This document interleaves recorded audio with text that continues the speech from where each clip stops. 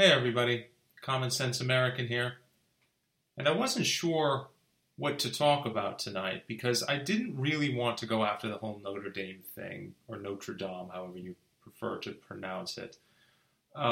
It's such a terrible thing, and just from the simple standpoint that you're talking about, not merely one of mankind's greatest architectural creations, but obviously a religious monument of just epic proportions. And it's just, if this really was just, gross negligence or a terrible accident, whatever the reason, it is just a terrible thing.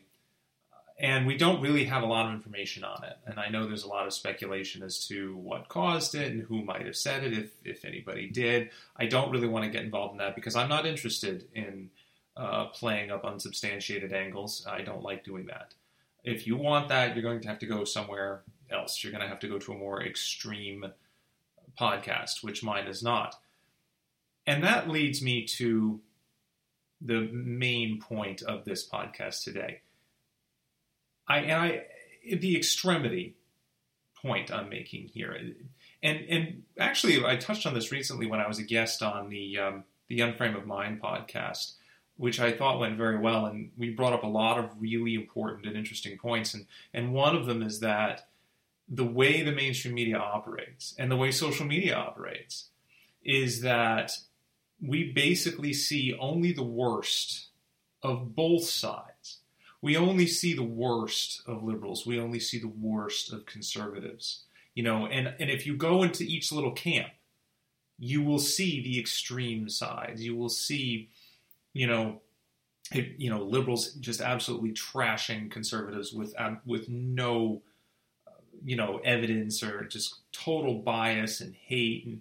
But the thing is, if you go on the other side, you can find the same thing on the conservative side. Now, I will agree that the censorship is worse for conservatives, that we are being censored and shouted down and oppressed on every possible level, on social media, in the mainstream media. It's obvious, it's prevalent, it's dangerous. I have made this point several times. And when I did the podcast on the number one difference between liberals and conservatives, I really made a point of calling out the leftists for being far too extreme, going far too left, going way too far in that direction, and essentially adopting fascist Gestapo tactics.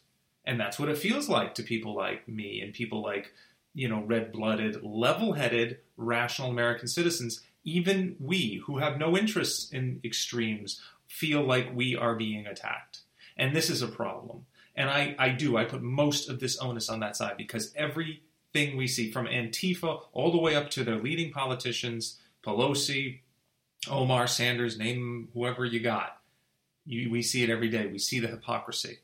We see this blatant and shocking anti-American viewpoint, which can no longer be argued if they continue to put illegal immigrants ahead of American citizens, if they continue to put their own lives, their own selfish lives ahead of unborn babies, things of this nature. We see it all the time. And again, I do believe a lot of this falls at the feet of Democrats. And one of the reasons why that party is falling apart is because they have become their own worst enemies. They have twisted the rationale in their heads all the way around to a circle. Now they don't even know who's racist, when they're racist. It's all they've got left. Victimhood, entitlement. They really have nothing left that can help this country. It appears they don't even want to. However, we have to not fall into the trap and believe that all Democrats are one way, because we're just giving them what they want. We're telling them that we are not open-minded, that we are what they say we are, that we will never change, that we're backwoods Neanderthals who never will, advance or progress or something ridiculous like that. And at the same time, we're saying the same thing about them, that there is no such thing as a moderate Democrat, and we know there are. The problem is they don't have a voice. The moderates on either side do not have enough of a voice. If you want to be heard, you have to sort of scream at the top of your lungs and adopt this almost a caricature of a politician, a caricature of an orator, someone who wants to make a change. You have to go beyond that. You have to be very Jerry Springer-esque in your approach. You have to take on the sensationalistic side because apparently that's all people want to see and hear. It's all over the media. It's all over social media. We can't avoid it. And this is a problem. This is a big problem because the gulf between the two sides is widening. And if it keeps widening, we're headed towards civil war. Now, I did do a podcast. One of my first podcasts was, who would win if we entered another civil war. And yes, I say liberals would lose and lose huge very quickly for a number of obvious reasons, I think. But let's not go down that road because in war, nobody wins. That's, nobody wants that. If we reach that point, it's already, we're already screwed. We'd have to rebuild the country no matter who won. And before we go down that path, I think it's important to take a step back and try to see what's happening. It's almost as if we're both working to turn each other against each other. The farther apart we get, the less likely we are to talk and the less likely we are to listen. When I sent Alexandria Ocasio-Cortez that message, and basically, I said, you really need to stop talking. You need to sit back, take a step back, listen to what America is saying about you, and accept that you might be in over your head, that everything you say sounds wildly immature, that people are leaving you for a reason, okay? And this was not an attack on AOC. This was not an attack. This was not a, scream at the top of my lungs, you're stupid, you were elected via identity politics, and again, I think there's a part of that. You don't know what you're doing, get out, we need to get rid of you, any of that. This was constructive criticism as best as I could. This is what I wanted to deliver. And this is the kind of thing we need to give them, to prove to them that we are not what they think we are or say we are. We are very much against the idea of oppression and censorship like Antifa. We are very much against that. So we shouldn't act that way in response to opposition. We need to prove that we are better than what they say and think we are. And I think we are. We're just falling into the trap that all of media is setting for us, which is the belief that everybody on the other side of the aisle is full-on extremists, that we can predict their every single viewpoint. We've reached the point where a liberal can easily look across the aisle to the right side and immediately assume that this person is pro-life, pro-guns, very religious, hated Obama, loves Trump. They'll run down the list, and we can do the same thing. Say the opposite of the liberals. Say, yep, they're all, for rampant illegal immigration, for globalism, for no borders, pro-choice, all about Obama, hating Trump. We can go back and forth with all that, but the bottom line is, what the truth of the matter is, the majority of people on either side do not toe the line on every single issue of their party. Me, for example, and I've said this several times, I don't. I'm sort of a cross between a libertarian and conservative. I don't fall into any particular one category because I have differing viewpoints on certain things. I waffle on the gun issue. I go back and forth on that. I'm really not sure what the best approach would be for that. On the one hand, I think that the Constitution should be respected and honored and should not be changed, and that if you have, we have a right to bear arms, and we should. At the same time, the logical side of me says this is not 1776 anymore. This is a completely different world, and why would a civilian even need a weapon? And if they do want one, is it really keeping crime down? Is it really making them safer and the people around them safer? Some stats say yes. Some stats say no. You can go on and on about this. And that's why I sort of go back and forth.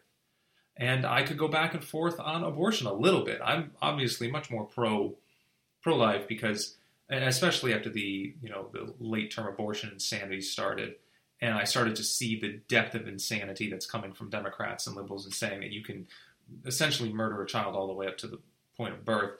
The idea that what's on the other side of that skin is not living or something, like literally just because it's literally inches away. You could touch it if it just came out of the womb, but before that it's okay to kill.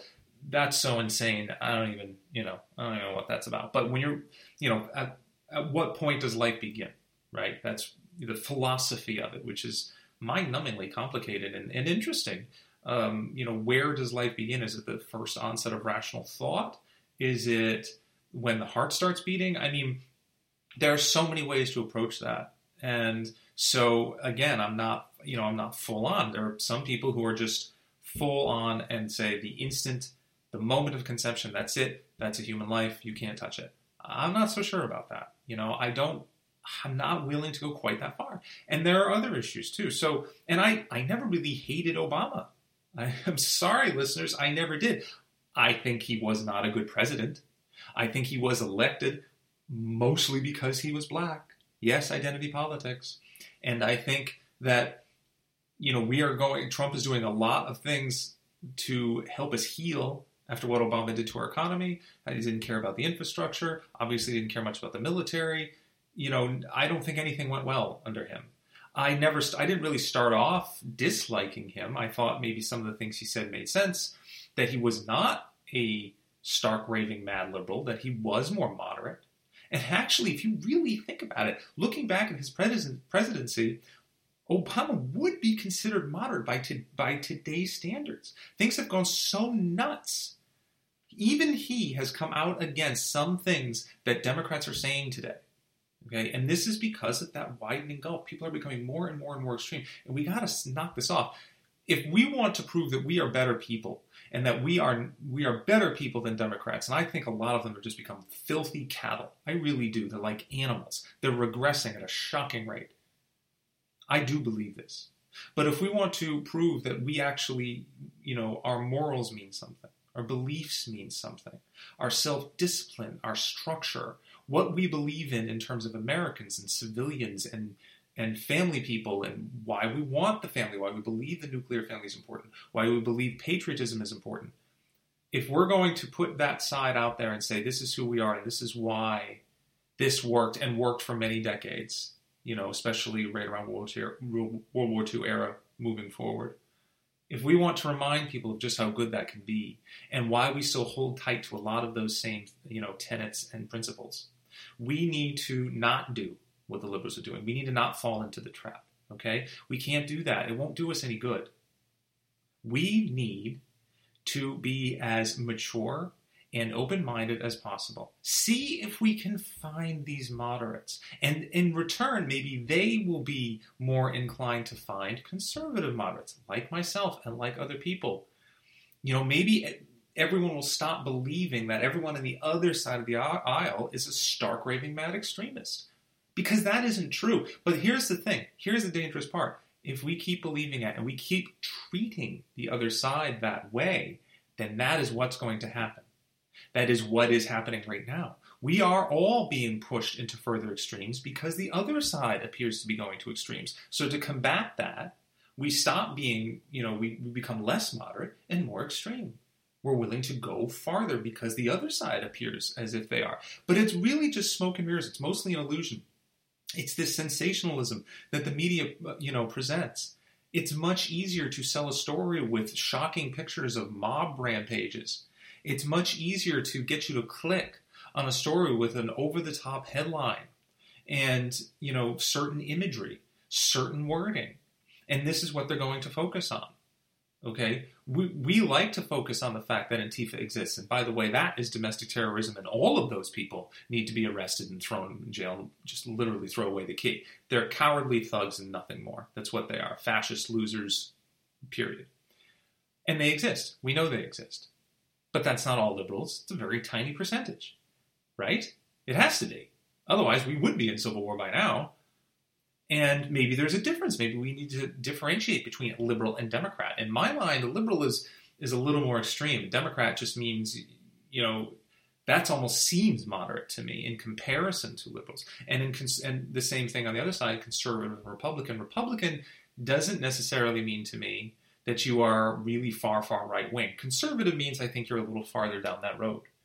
And maybe these are the terms that we need to return to. Maybe we need to understand what those mean. And really, maybe above all else, we need to start thinking for ourselves more and more, and prove that we are thinking for ourselves. Prove that we are more than just a bullet point list of what the party stands for, and I'm going to go with every single one. There is no ideology or political side where a thinking human being can look at everything that they stand for and agree with all of it. That just isn't possible. If you have a brain in your head, there is no way that you can believe every single thing that party does, believes, accepts, says in a public forum. There's just no way. Invariably, you are going to come across something with which you disagree. And that's perfectly okay. That's supposed to happen. But then, if that happens more and more, you become moderate. You start to become just a little bit less. And then no one listens to you. I guess because you're not interesting. You don't have any explosive arguments. You're not screaming at the top of your lungs. You're not going nuts on the other side and slinging insults. And I see it all the time. I see it on Twitter constantly. I can't seem to get just a simple, intelligent rebuttal from a liberal about my podcast. It doesn't seem possible. Most won't listen anyway. They'll see the title and just insult me and run away, which is cowardly and childish and perfectly in standing with what liberals have become, as far as I'm concerned. But am I saying that doesn't happen the other way? Am I saying that there aren't? This must mean that there are also liberal podcasts where the same thing happens. The only time they come across conservatives is when they see those podcasts and they insult the liberal who did it and run away. Well, we have to be better than that. We have to be better than that. And I understand it's hard. I know.